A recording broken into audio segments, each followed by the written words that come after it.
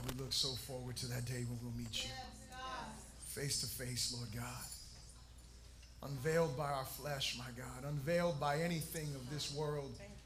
Knowing you, Lord God, without limitations and without hindrance, God. God, you're glorious.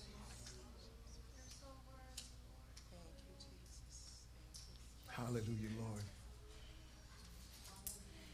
Glory to God. Give him a hand of praise. He's worthy. Amen.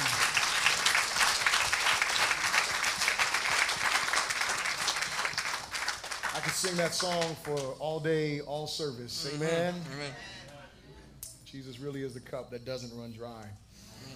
Open your Bibles, if you would, to the book of Acts, chapter 21.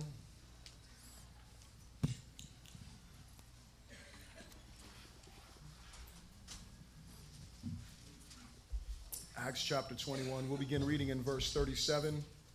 That's where we left off last week.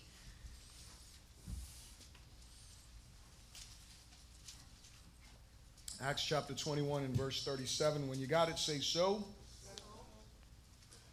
And the word of the Lord says, "Then as Paul was about to be led into the barracks, he said to the commander, 'May I speak to you?' He replied, 'Can you speak Greek? Are you not the Egyptian who some time ago stirred up a rebellion and led the 4,000 assassins out into the wilderness?' But Paul said, 'I am a Jew from Tarsus in Cilicia, a citizen of no mean city, and I implore you, permit me to speak to the people.' So when he had given him permission, Paul stood on the stairs and motioned with his hand to the people. And when there was a great silence, he spoke to them in the Hebrew language, saying," let us pray right here. Father, we thank you so much for your grace. We thank you so much for your love and your kindness toward us.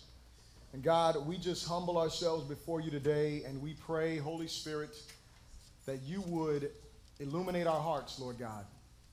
That you would give us ears to hear what your Spirit is saying to the church. Lord God, that your kingdom would come and that your will would be done in the earth as it is in the heavens, dear Lord. In us, God. Let us not be hearers alone, but let us be doers of your word, God. Jesus, we submit to you all of our heart and all of our mind, and we thank you for your grace and your love. Thank you so much, God. Use me in these next few moments, I pray, in Jesus' good name. And someone said, amen. You may be seated in the presence of the Lord. And so, bringing you up to speed today with where we were, for those of you that may not have been with us last week, Paul is in Jerusalem, and he is trying to do things right in order to be an example, in order to show that he is not a violator of the laws of God. And so he goes through all of these things to try to make sure that the people know that he is not that he is not against the law, but that he is for Jesus. And so that's the biggest thing of his heart. And in the process of that, he goes into the temple, and when he goes into the temple, there are some Jewish people from Asia, because during this time, during the Passover and Pentecost and all of these feasts, what happens is all of the Jews from everywhere would come together to Jerusalem, to the temple. They would come to worship. And so Paul had been all over the world, of the known world pretty much, preaching the gospel. And he had been in Asia, and they wanted to kill him in Asia because they didn't want to hear him preaching about Jesus, especially the fact that Paul says to them that he is going to the Gentiles to preach the gospel. And so with all this happening, what happens is Paul goes into the temple. He's participating in this Nazirite pledge. And as he participates in this pledge, he goes there, and some of these Jewish men from Asia, they see him and they assume that he brought somebody who was non-Jewish into the temple, which is an abomination. You couldn't bring someone who was not either a proselyte, someone who converted to Judaism, or someone who was full-fledged Jewish. You couldn't bring them into the temple because that was blasphemy. And so they assumed that is what Paul had done. Paul hadn't brought anybody into the temple with him, but what they did was they brought him out. And the reason why this happens, remember, the big picture is not so much these Jewish people from Asia. It is more the devil that doesn't want the gospel to be preached.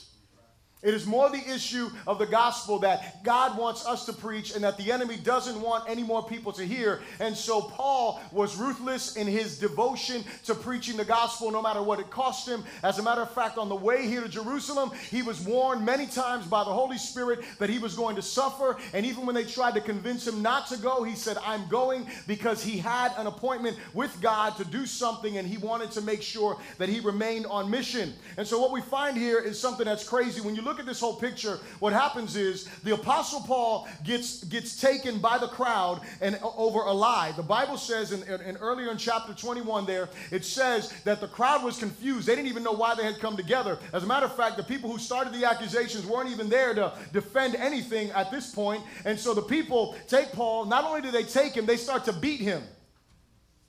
Now, I don't know if that makes sense to you. That makes sense to me. They start beating a guy. They don't even know why they're beating him. It's like y'all jump on someone. There's just a big mob of people, and you guys just decide you're going to jump in on this, and so that's what they're doing. They're beating Paul. And the beauty of it is that this, governor or this guard comes by, and he's like, hold on a second, let me stop this. And so Paul literally gets rescued from a beating by getting arrested. How many of y'all want to get arrested, and that's your rescue? Hello.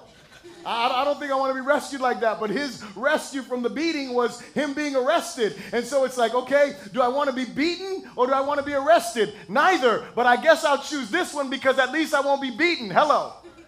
And so what we see here, what I'm saying right now, what I hope you got, is that this is a big old mess. Say it's a big old mess. Big old mess. But in the midst of that mess, God was there orchestrating everything.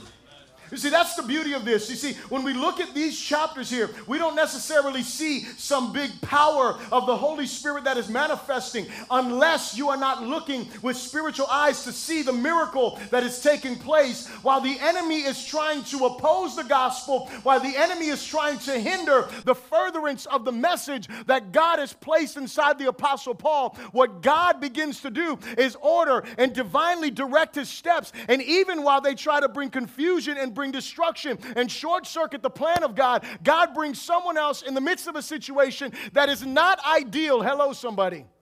We automatically think that whenever we are in a situation that is difficult, well, I want an ideal situation to be delivered into.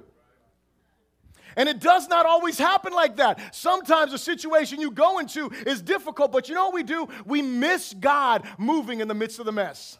That's where we get these cliche statements that say stuff like, God wants to turn your test into a testimony. Amen? Or how about this one? God wants to turn your mess into a message, glory to God. And so the reality is that's because someone got wind of the fact that in the midst of situations that are not ideal, that don't make any kind of sense, there's all kind of confusion. You see that the officer here takes Paul and is like, first of all, he's confused because Paul is speaking Greek to him. Secondly, he's confused because he's like, aren't you this Egyptian that caused these assassins? He said, nope, I'm not that guy. So this dude is all kind of confused, and God is in the midst of this. And I'm telling you right now, God is not the author of confusion, but he is the one who will bring clarity out of your confusion.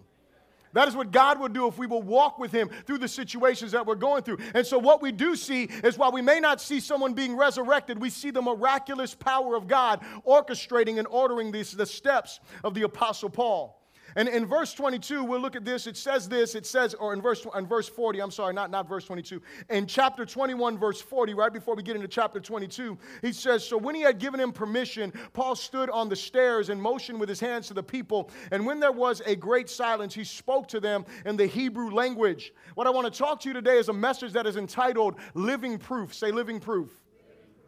We are called to be living proof of the gospel. Our lives are supposed to be that. And every one of us that is here, and I hope you're taking notes so that way you can write down some stuff that should hopefully be applicable to you, and I will hope will be helpful to you to assist you to be able to better share your faith with other people, because that's what this is all about. I don't want to just get up here and just preach to you, because I always pray this every time that I preach. I always pray, God, let us be doers of your word, not just hearers, right? And so I want to give you some practical steps for you to be able to do. And for some of this stuff, this is going to be real basic and, below you, but I hope it's not. Amen? Because, I know some of us, we always want to be all deep and all revelatory and all this stuff, but can we just apply? Hello, somebody.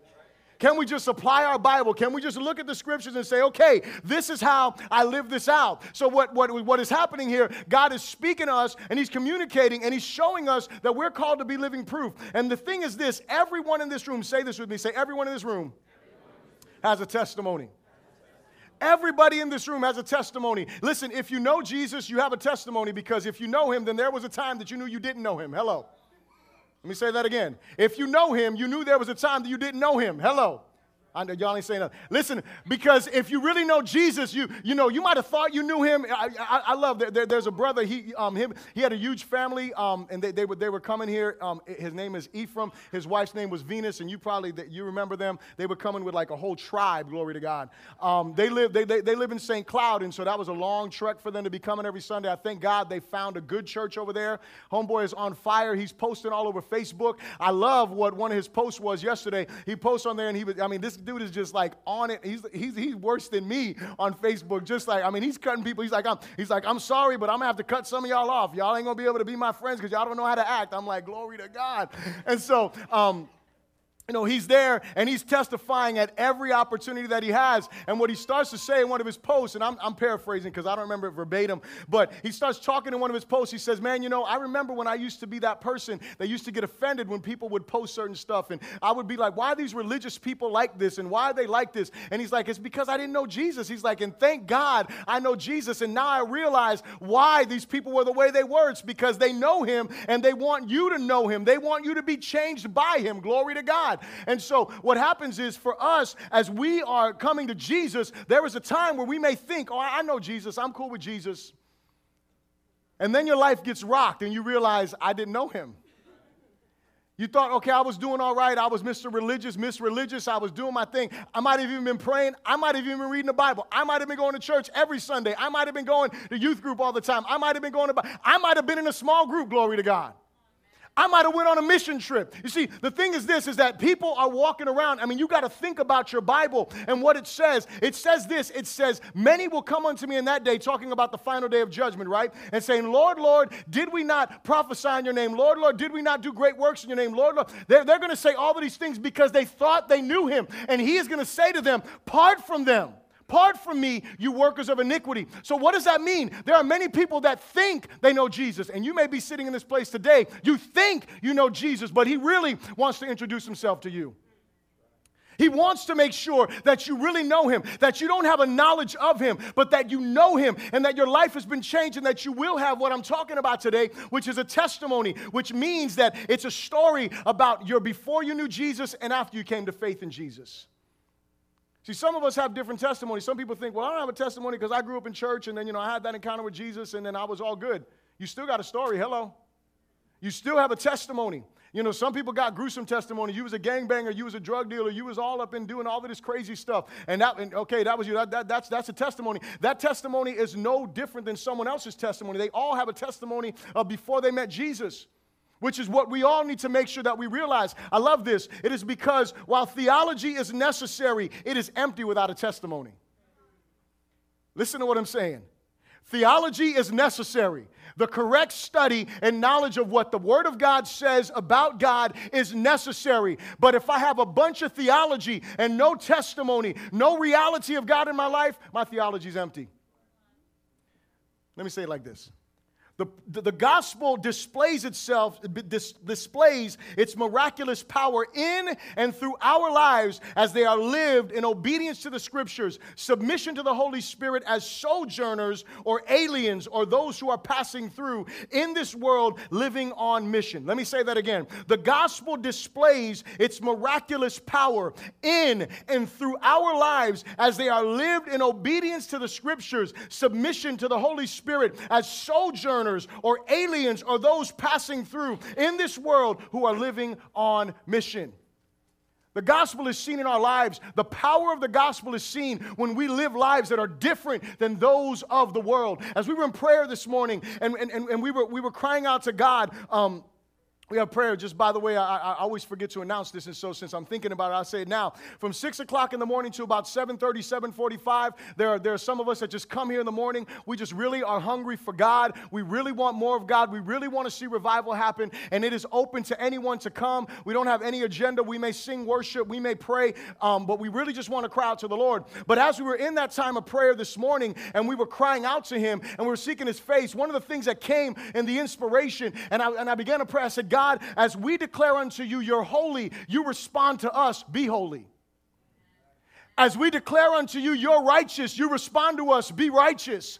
As we declare unto you, you're perfect, you respond to us, be perfect. Why? Because we are image bearers of God. We are not supposed to be people who just have a knowledge that God is holy. We are supposed to be a people who reflect the holiness of God. We're not supposed to be a people that can explain doctrinally and theologically, well, this is what it means that God is holy, He is righteous. It means that He's different, He's separated, there's no sin in Him. That's beautiful. But the question is, are you separated? Is there no sin in you? Do you look like the one who you declare you know? Because if you don't have a testimony, your theology is empty, church. And so we have to think, and the telltale sign that you really know Him is that. Does your life reflect Him? So what happens is this: God has called all of us, every one of us, out of darkness to be the living proof of the power of the gospel. Repeat this after me for my first point. To be living proof, we must be willing to defend our faith. To be living proof, we must be willing to defend our faith. Look at chapter 22 and verse 1. Paul begins to speak and it says, "Brethren and fathers, hear my defense before you now." So he starts out his conversation letting us know that he is about to defend himself. Now, as a Christian, you may have heard, you don't need to defend yourself. Let God be your defense. Amen? Someone say amen if you heard that. And that's good theology. I like that. I think that's good application. In many situations, you shouldn't defend yourself. But if that's the case in every situation, then Paul is not right here. Hello. But Paul starts out saying, hear my defense. I looked up the word. It just means that, his defense, his communication about his life. And so the first thing is we got to be able to defend. The book of Jude tells us that we are supposed to contend earnestly for the faith. That's where we get the word apologetics from. And apologetics does not mean to apologize. It means to explain why you believe what you believe. Are you here? And so we are supposed to be those people who are living lives. It doesn't mean you got to get, again, I want to make this clear. I'm not saying that everybody has to be a Ravi Zacharias and all of these amazing guys that are just powerful apologists. Not everybody has to be that. But everybody needs to be an apologist in their situation where God has placed them. Hello. Are you hearing me? If you have people in your workplace that are Jehovah's Witnesses, you have people in your workplace that are Mormons, you have people in your workplace that are atheists, agnostic, you have people in your workplace that are deists, you have people. What type of people are around you in work or school or wherever you are? What type of people are around you when you're at the gym? What type of people live in your neighborhood? God wants us to be those apologists. That is what living proof is. It is people who don't just know their Bible, but know how to explain the truth of Scripture. That's what we're all called to do. And so what God says here is, or what Paul says here is he's like, listen, hear my defense. And so no question about it, he's about to defend himself. Here is the better question though. What is the motive of his defense? What is the motive for him to defend himself? See, when I look at Paul getting ready to defend himself, the first thing we know, he wasn't trying to defend himself so he could fit in with everyone else. Hello. Now, that wasn't his motive. He wasn't trying to defend himself so he wouldn't be so offensive. Hello. That wasn't it. He wasn't trying to, well, let me explain so that I don't offend. No. It wasn't that. He wanted to defend himself for a greater purpose. He didn't want to defend himself because he was seeking acceptance from everyone, right? Because he felt rejected and he had low self-esteem. One person got that. He wasn't defending himself, trying to gain friends, and that wasn't the motivation of him defending himself. He wasn't trying to defend himself. I love this one. He wasn't trying to defend himself to prove himself right and everyone else wrong either. See, for us as Christians, that's how I want to do it. I want to make you understand that I'm right and you're wrong. I want to make you get this, that whatever you believe is fit. Listen, you want to get to that point, but that should not be the reason why you start defending yourself. Hello.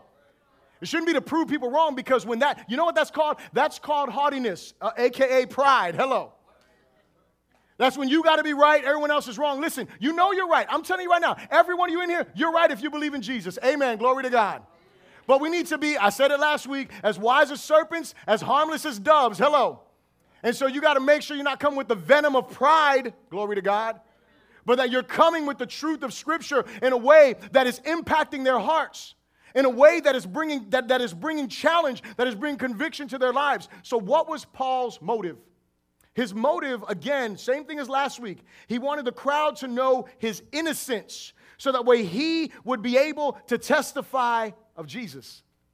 That was his whole goal. And you'll see right now when we look at his testimony, his whole goal and all of his testimony was, listen, I want you guys to know that I am not against the law. I want you guys to know that I'm not opposed to Judaism in any way, shape, or form.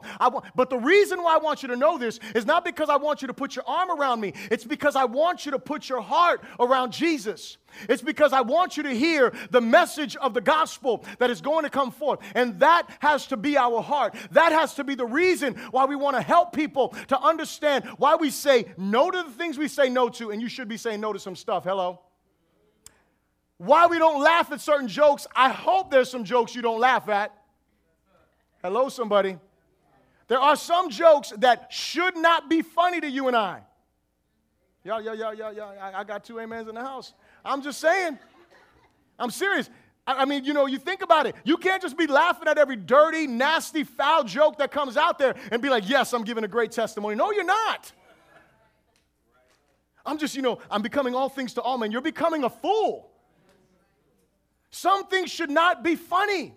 Some things should not be. And so, but they need to understand why it is you're straight-faced when they're over there, just laughing it up. They should understand why. Not because you're some religious, egotistical person, but it's because your heart has been changed and there's certain things that are not humorous to you. Hello.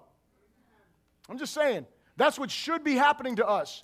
And so the reason why he does this is because, see what Paul did in a different context, but the same thing. He was different than the rest of these people. Everybody else that was Jewish, they didn't want to hang out with you. They didn't want to hang out with the Gentiles. They wouldn't go and eat with them. They wouldn't go to those places. They would not do that. That is because they were taught that those things were unclean, those things were ungodly, and so they were separatists. Paul, on the other hand, was like, look, man, I've been called to go preach to them because I've been liberated by the power of the gospel. Let me say this and I'll move on to the next point. The wrong motive in defending ourselves is self-preservation. Hello. If you're trying to preserve yourself, that's the wrong motive to defend yourself. Listen, if you think about it, when it's time for God can preserve you. Amen? And I'm going to show you later on here, Paul does something. It is not self-preservation in the same context that I'm using it here. I'm talking about when you are preaching the gospel, when you are living a life that brings glory to Jesus. That is what I'm talking about. You don't defend yourself because you don't want people to talk about you. That isn't it. You don't defend yourself because you don't want people to, not like you. The Bible says not everyone's going to like you. And as a matter of fact, if everyone likes you, there's a problem.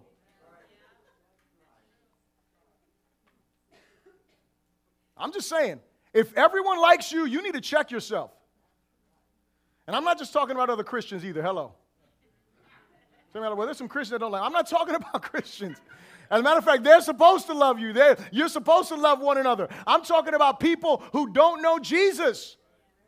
Some of them are not going to like you, and they're not going to want to be around you. It's just there's a difference. I posted on Facebook, I said, it's not always your attitude that's the issue. Sometimes it's 2 different worldviews that are colliding.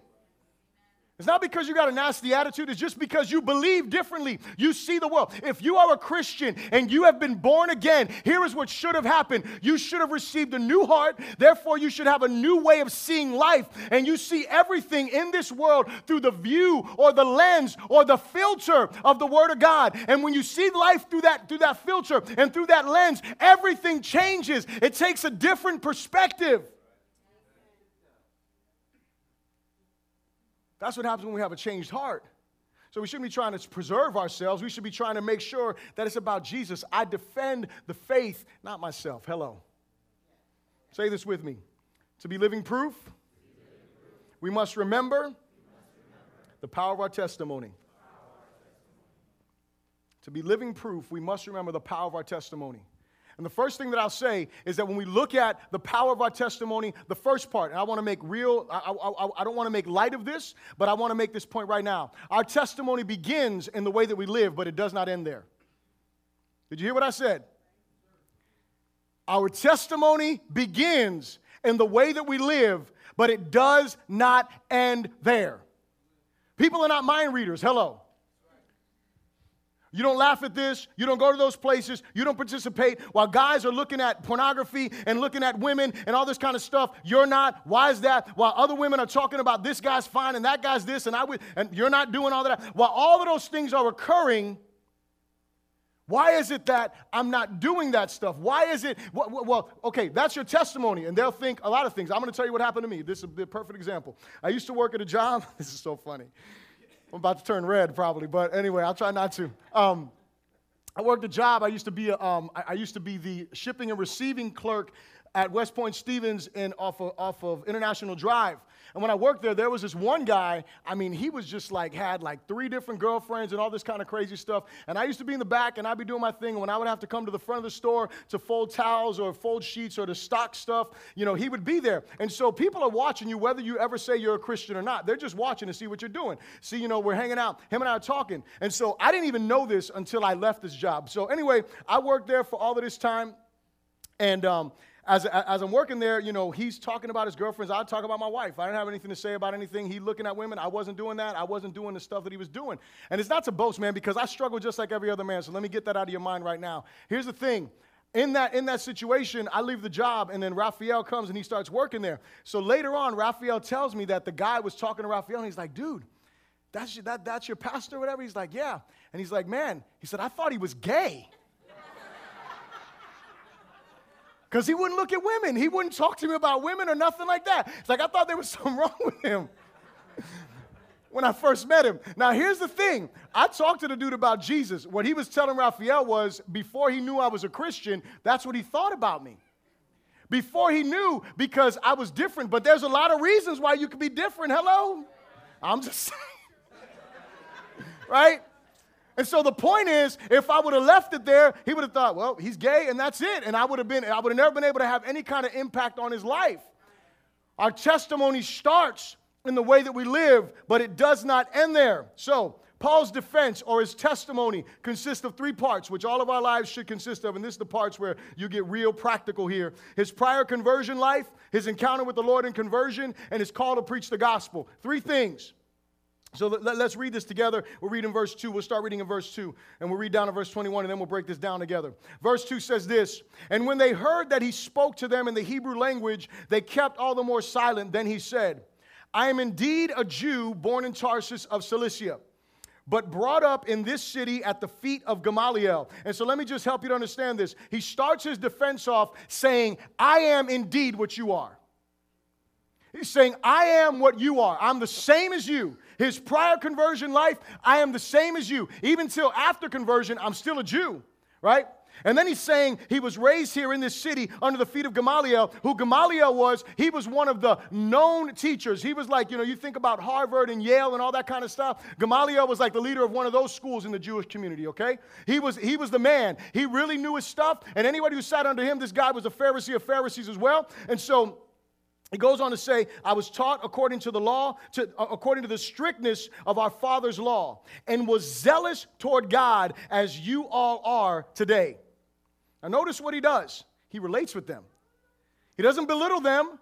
He doesn't belittle them here. In his pre-story, when he's giving his pre-story, he's not belittling them. What he is doing is he is bringing himself to their level. He's saying, listen, I'm a Jew just like you guys. He's saying, I am exactly like you are. He said, I was zealous just like you are. You guys are zealous for something. You guys are passionate. He wasn't saying you shouldn't be passionate. He made sure that he communicated with them that he knew that. He goes on to say, this is how passionate he was in verse 4. He says, I persecuted this way to death, binding and delivering into prisons both men and women. Verse 5 says, also the high priest bears me witness, and all the council of the elders, from whom I also received letters to the brethren, and went to Damascus to bring in chains even those who were there to Jerusalem to be punished. Now it happened as I journeyed, and so pause for a moment. So he says here, he's talking about his prior conversion. He's saying, listen, this is how passionate I was. I was passionate enough that I was killing people, that I was having people incarcerated because I was against this way that I'm now for. So the first part of his testimony, same part of your testimony is what? It's you're before Christ. You're being able to relate with people. And that's why you got to be able to say, man, there was a time that I did not know Jesus, because you always knew him. Then how can you relate to anyone? Hello. That doesn't know Jesus. And so he communicates that to them. So that's gospel part 1. What's gospel part 1? Is that we are all sinners and we all fall short of the glory of God. This is what he was saying. He was saying, listen, I was righteous. I was doing this thing. I was living according to the strictness of the law. He was a Pharisee of Pharisees. He's saying, I was very, very zealous. I was opposed to this way. He said, listen, I thought that I was 100% correct, and yet I was still a sinner.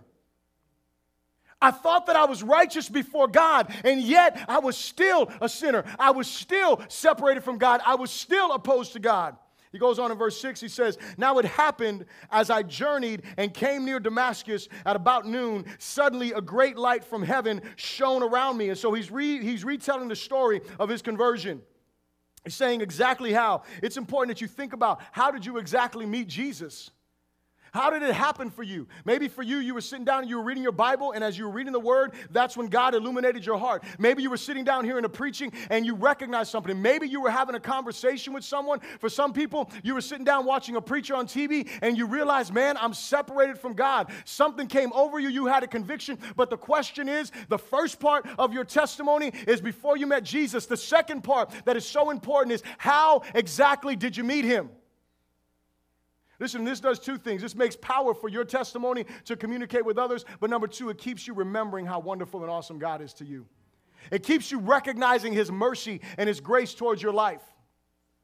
He goes on and he says, and I fell to the ground and heard a voice say to me, Saul, Saul, why are you persecuting me? So I answered, who are you, Lord? And He said to me, I am Jesus of Nazareth, whom you are persecuting. And those who were with me indeed saw the light and were afraid, but they did not hear the voice of Him who spoke to me.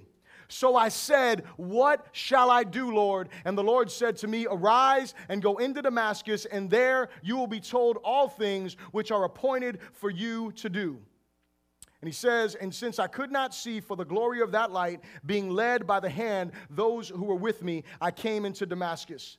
Now, what you see here is the second thing is in his conversion. What does he do? He exalts Jesus as being the one he was sinning against.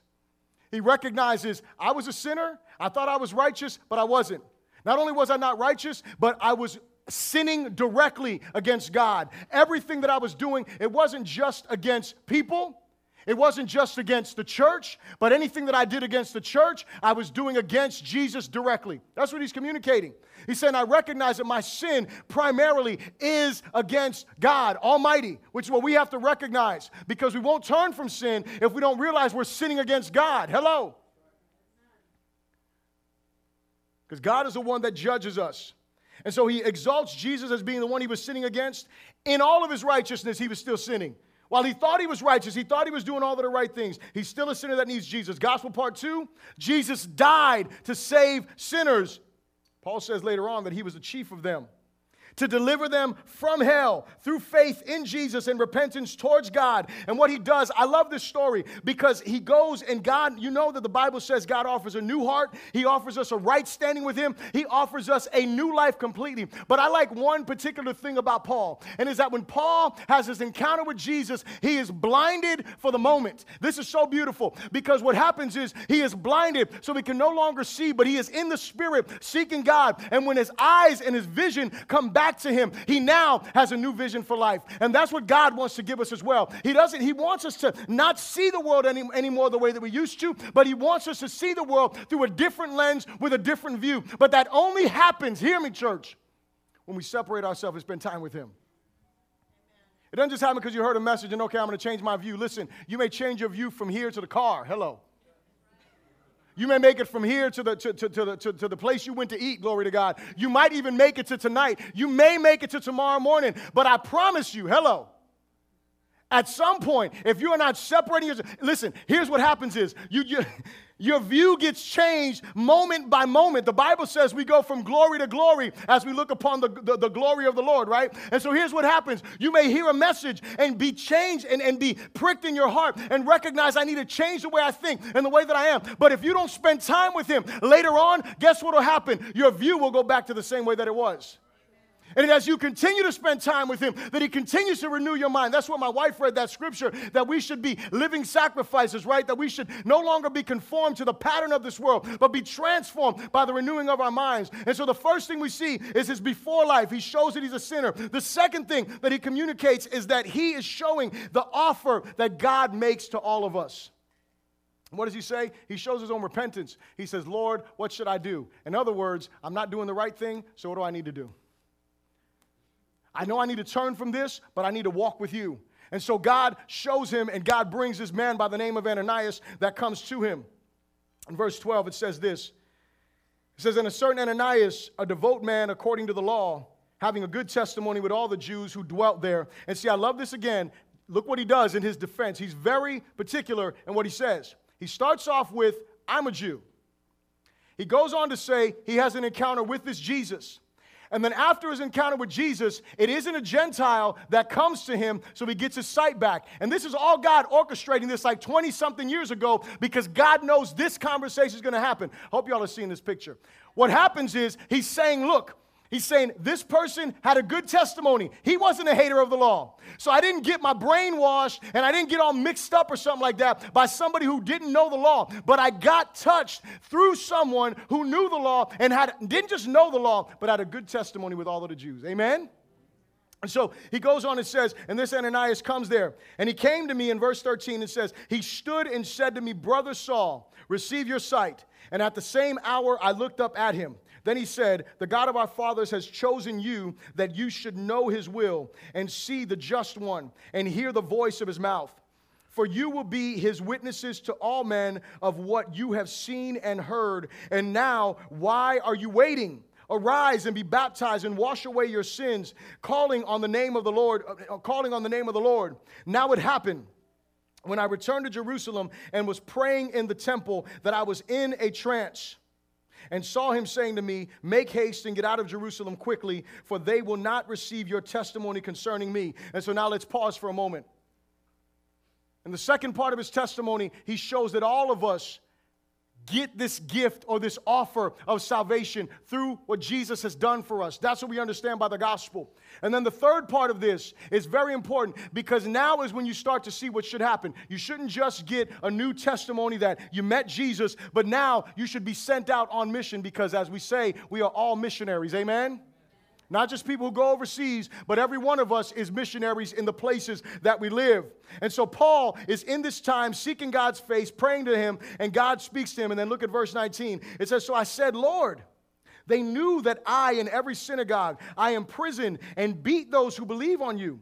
And when the blood of your martyr Stephen was shed, I also was standing by, consenting to his death and guarding the clothes of those who were killing him. Then he said to me, depart, for I will send you far from here to the Gentiles. So the first thing is, in your story, you should have what?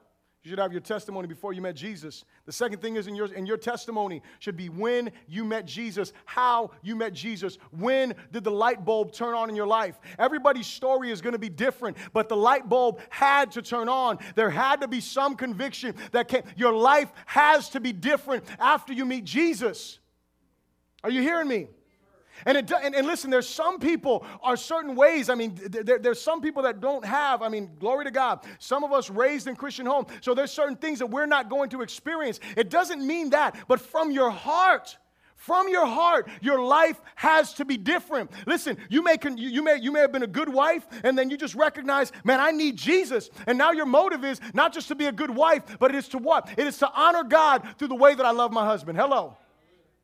Because I'm not going to say that every person who is not a Christian is just horrible in their behavior. What I am going to say is that no matter how good you are in your behavior, you're still a sinner in the presence of God. That's the reality. And it is when we recognize that we realize that our righteousness is as filthy rags before him, then we have this testimony of the light bulb going off and realizing I need his saving grace in my life as good as I am. Hello. Because my goodness is not good enough in order to bring him the glory that he is worthy of. And so the third part of the mission is not just, or it goes from the conversion to then the mission, or the third part of your testimony is your mission. Immediately following his conversion, his life went from destroy the way to demonstrate the way to everyone. So he starts off, what does he want to do? He wants to destroy the church. He starts off, he wants to totally stop any preaching of the gospel. He wants to totally stop the growth of what he thought was a cult. Amen? This is what he wanted to do. And then immediately, because his heart has changed, his life has changed, God calls him, and he begins to do what? He begins to demonstrate the way. He begins to argue with people. He begins to refute them. He begins to show them in the Scripture from all of the Old Testament, the law and the prophets. He begins to show them this Jesus, he's the one we've been waiting for. He goes to doing that. But then God calls him, and God says, listen, they're not going to accept your testimony. And you hear, this is what I want you to get. You hear his heart. Because he says, but God, they know me. Why wouldn't they listen to me? They saw the life that I lived. They knew that I hated the church. They knew that I was opposed to the way. They knew that I was totally against this Jesus. They knew this. God doesn't give them a reason why. He just says, they're not going to accept your testimony. He says, but I'm going to send you to the Gentiles. And see, our hearts should be broken. See, because here's what happens to many of us, and I'm sure you can relate with this. You would think, and I know with me, I was a heathen. I have one of those testimonies that's crazy. I won't share it right now, but I was messed up. Anybody who, when I sit down and talk to people that never knew me before, never heard my testimony, they're like, there is no way that was you. Like, that was me. Nah, yep. Let's go talk to my mom. She'll testify. Hello. But here's the thing. I'm always like, man, didn't my brothers and sisters see what God did in my life? Why won't they serve Jesus? I have no idea. But you know what I do? I love them anyway. And I'm the same, and we have to be the same way that the Apostle Paul is. We have to have a brokenness in our hearts. As a matter of fact, one of the things that we're going to do today is we're going to begin to pray for those who should believe because of our life and have not. So our testimony should have that. There should be the part that we didn't know Jesus, the part that we know him or we come to know him, and then the part where we go out on mission on him because that's what we're supposed to do. I'll say this to reiterate the point that I said earlier. The greatest defense of the gospel is not our depth of theological understanding, but it is the veracity and the visibility of our transformed life.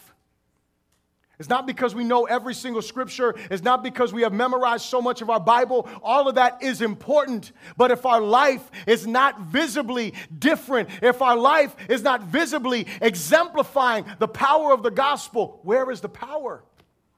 Where is the power for others? If my life shows no difference, how can I offer? Listen, if my marriage is falling apart, how can I offer help to someone else?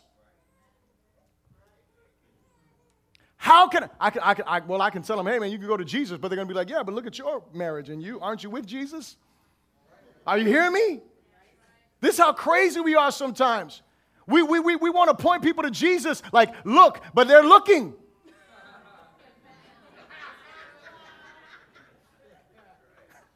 Look, he's the Savior. They're like, where?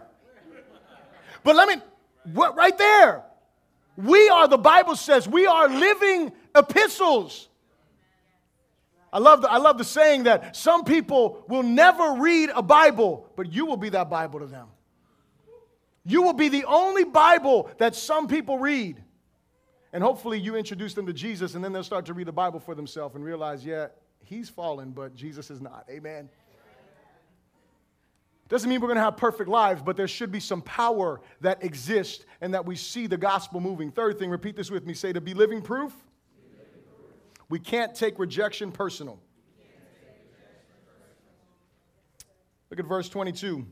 Verse 22, and we'll read down to the end here. Verse 22 says, and they listened to him until this word. Now notice, they were cool with everything he was saying. They were amazed at his testimony. Everything was wonderful. And when they went and told him, but God is sending me to the Gentiles, they're like, we do not want to hear this guy. And they listened to him until this word. And then they raised their voices and said, away with such a fellow from the earth, for he is not fit to live.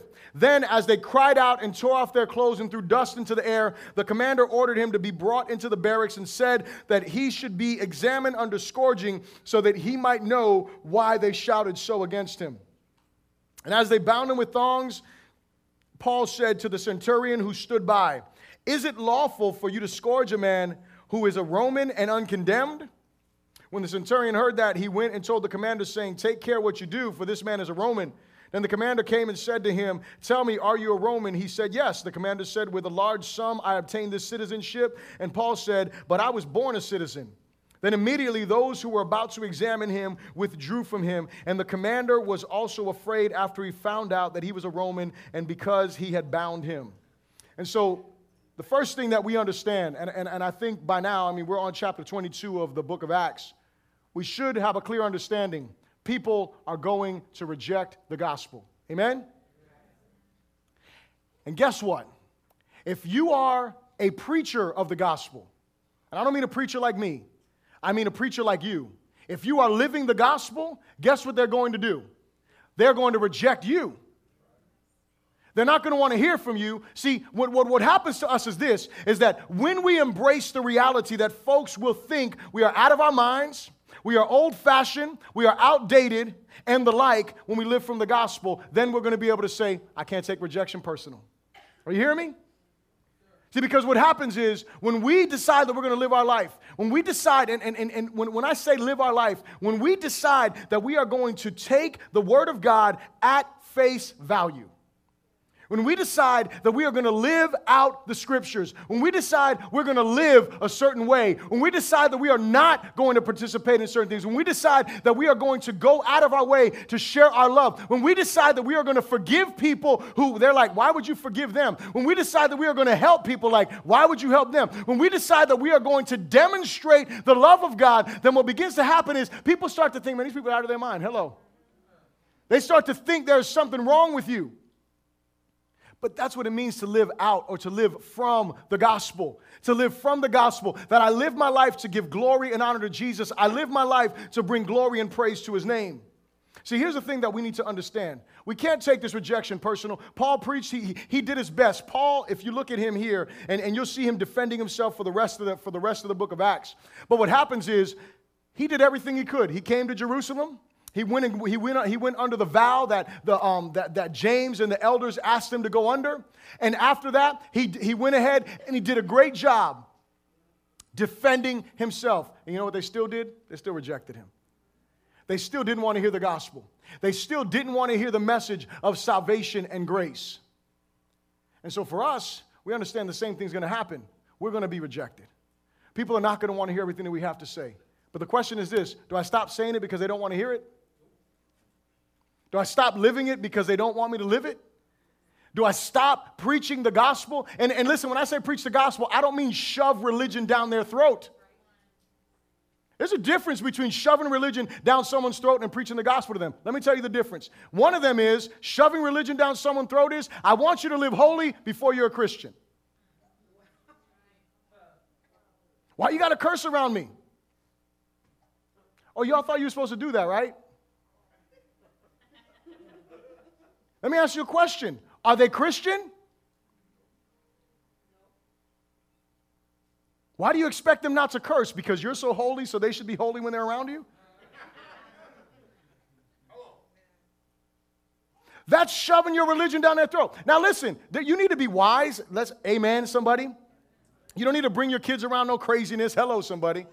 And in certain situations, you don't need to be around. But what I'm saying is, you try to convert someone before they're converted. Hello. You want to conform them to the image and likeness of God as a Christian. They haven't even said yes to Jesus. That is shoving religion down their throat. Preaching the gospel is different, because preaching the gospel is making sure they understand they need to put their faith in Jesus. It's not about changed behavior. It's about a changed life. It's about a changed heart. And that is the difference. It is not trying to make someone live holy. When you want them to live holy, that is shoving religion down their throat. When you want them to put faith in Jesus, that's a different thing.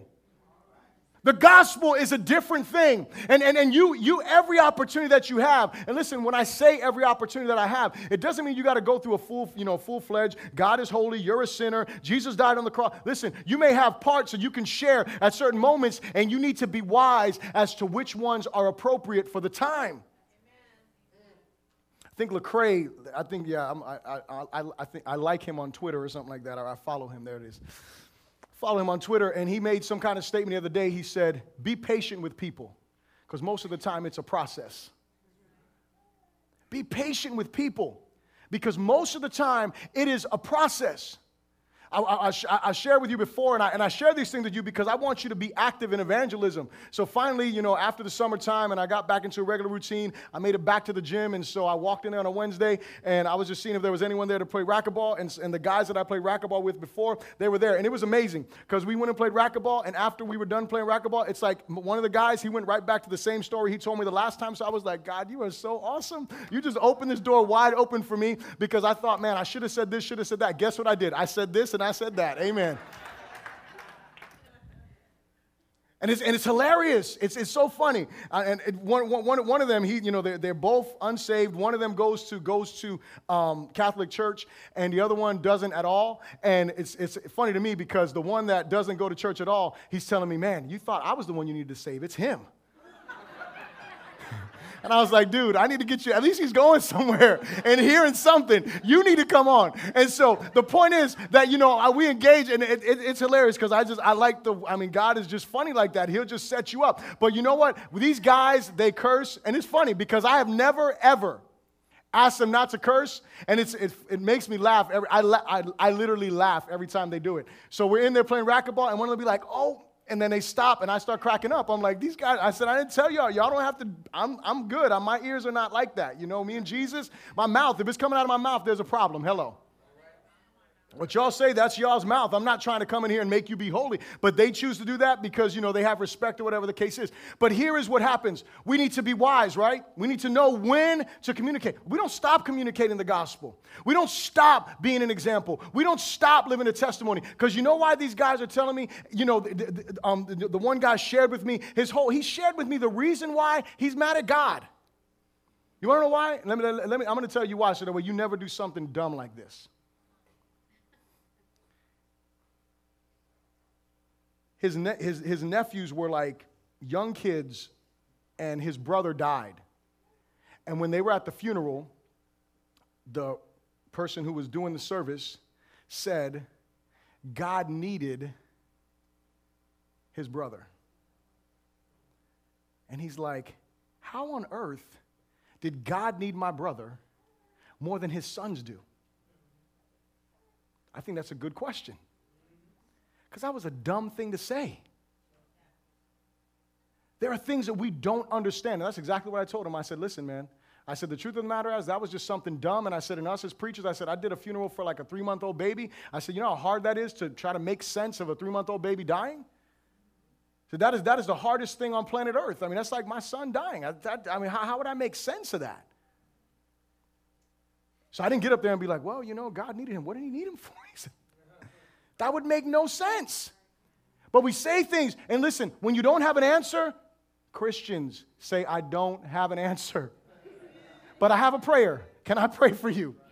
See, because it's a lot better to just say, let me pray for you, than to try to give you an answer that may turn someone's heart. This is like 20 years later, and he keeps going back to that, to the point that he reiterated it to me the second time, and I'm like, wow, why is he repeating this story to me?